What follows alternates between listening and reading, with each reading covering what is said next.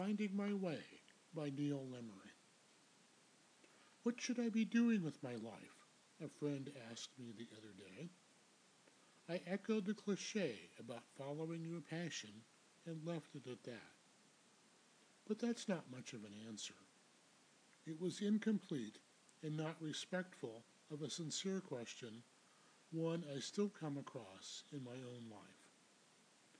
I recently read an essay by Avery Hill about a young person's path of self-discovery from an elementary school teacher to musician and now reformed, changed up to a teacher of songwriting and music. She writes, I don't recall any defining moment of decision to focus primarily on teaching music over performing it. I think it revealed itself in small steps, one choice at a time. It reminded me of Rilke's letters to a young poet, where he writes, I want to beg you, as much as I can, to be patient toward all that is unresolved in your heart, and to try to love the questions themselves. Do not now seek the answers, which cannot be given to you, because you would not be able to live them. And the point is, to live everything. Live the questions now. Perhaps you will then gradually, without noticing it, live along some distant day into the answer. Hill continues, I don't make a living from songwriting, but writing songs is critical to living my life. She writes that her songwriting brings me closest to myself by allowing myself deeper self-knowledge. I found I was able to follow the breadcrumbs from there. And I still am. Songwriting continues to allow me to stay centered and take whatever next step feels right. That said, she says, I must admit, I squirm when anyone says, follow your passion, and you can make a living doing anything. Clearly, those folks underestimate the sheer amount of effort and dumb luck required to make this a true statement. Whatever your passion, go ahead, follow it. By that, she says, be aware of what grounds you most. Start there and be flexible. She finishes her thoughts by saying, what is the most meaningful work in your life? What grounds you? Where do you feel most recognizable to yourself? Live the questions, as Rilke says, to which I add the path lies in following them and asking them, but not answering them. Her writing can be found at the local lore newsletter of the Portland Folk Music Society, fall of 2020. My own roadmap through life is a series of questions and slogans, ones I come back to and reflect on in a quiet moment. I crave those small slivers of life I've tried to find for myself during the day, the ritual part of some of the disciplines and practices I've sought to establish for myself. Perhaps I, too, am trying to live the questions and not worry too much about having the right answers. Part of my brain likes to see the world in terms of either or, a process of sorting out options in convenient, systemically ordered piles. What brings me joy? What doesn't bring me joy? Those questions, that approach to looking at life, can eliminate the boring, soul-killing tasks and obligations that don't advance what I value as good uses of my limited time on earth. I've been trying to be around my chosen family, who aren't usually the biological relatives. I want to avoid toxic people, their poisons often putting me down, diminishing me, which is often a slow chipping away of my goodness, my purposeful direction. Knowing that I can choose my family and friends liberates me and expands my potential. I strive to be a better manager of family time and take nourishment from those who enrich me and challenge me to excellence. I'm an advocate for finding purpose and meaning in life through service to others. I try to reach out and practice small acts of kindness and charity. I work on my empathy and my self-actualization through kindness, volunteerism, and my creativity.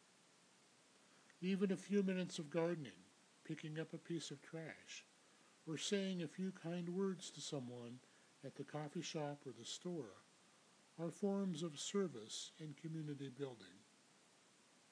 You change experiences and attitudes and bring the proverbial ray of sunshine into an encounter.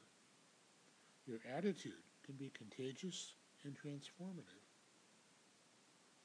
Another dichotomy in my life is to decide to act either out of fear or out of love. I can cringe through life, my sword in hand, obsessed with seeing the world as a disaster waiting to happen, my role in it as the continual failure, fulfilling my expectations as one who is inadequate and no good.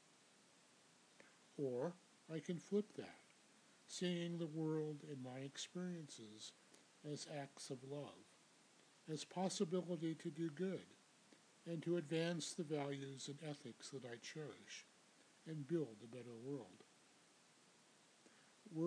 Words and small acts of kindness do make a difference, and become the tools of my trade, a builder of a better world.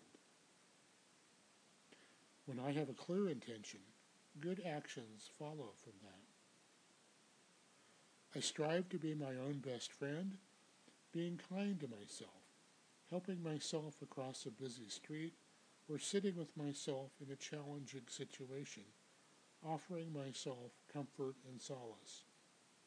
I can be an advocate for myself, a calming presence, a voice of reason and support, and offer myself a big hug and a shoulder to cry on. I can pull out the handkerchief and lovingly wipe away the tears. Those are transferable skills to be present with others, but I often benefit from practicing that good work on myself. I practice self-care. I'm my own best nurse. I can plump up my pillow, put on the extra blanket, make myself some comfort food, and find my teddy bear at the end of a hard day. The idea of holding space for others by simply being present and attentive also applies to me. The rest of the world's insanity can be swirling around me, which is a reminder for me to hold some space for myself and be self-caring, to be the caretaker. I do best at problem solving when I can see the truth. Truth is often elusive, and others who seem to want to do harm to me or use me to take my time and money will manipulate the truth, bending and distorting it to their own advantage. I'm prone to be a people pleaser and default to thinking that others are always genuinely caring and kindly with me. But that action by others is often manipulation and deceit. It really is my task to know what is the truth, and to recognize deception and truth-bending for what it is, a means of lying and fraud. In that truth-seeking, I need to hold my own self to the fire, to be self-critical, evaluative, assessing. I need to be aware of my own self-talk, my own ways I sabotage myself.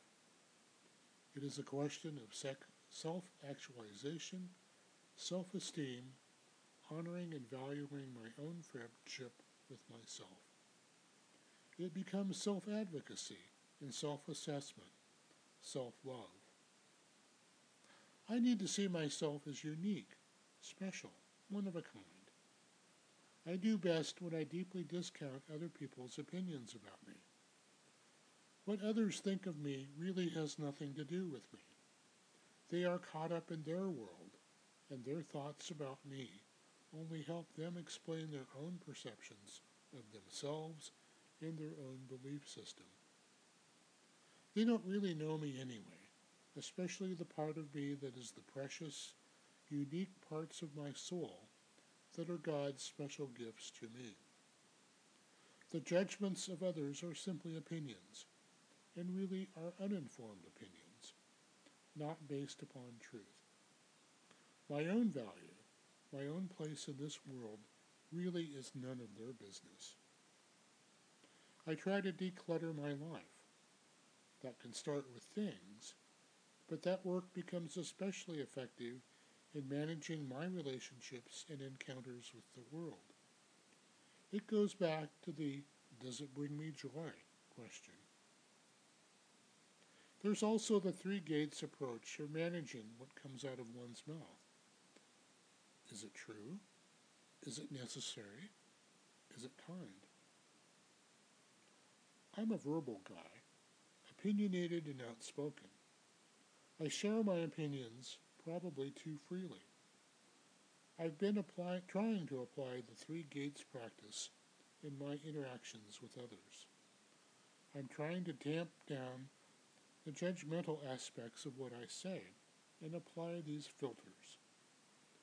In that, I am working on being a better listener and actually welcoming the times of quiet, of being present, and holding space for others. Thank you.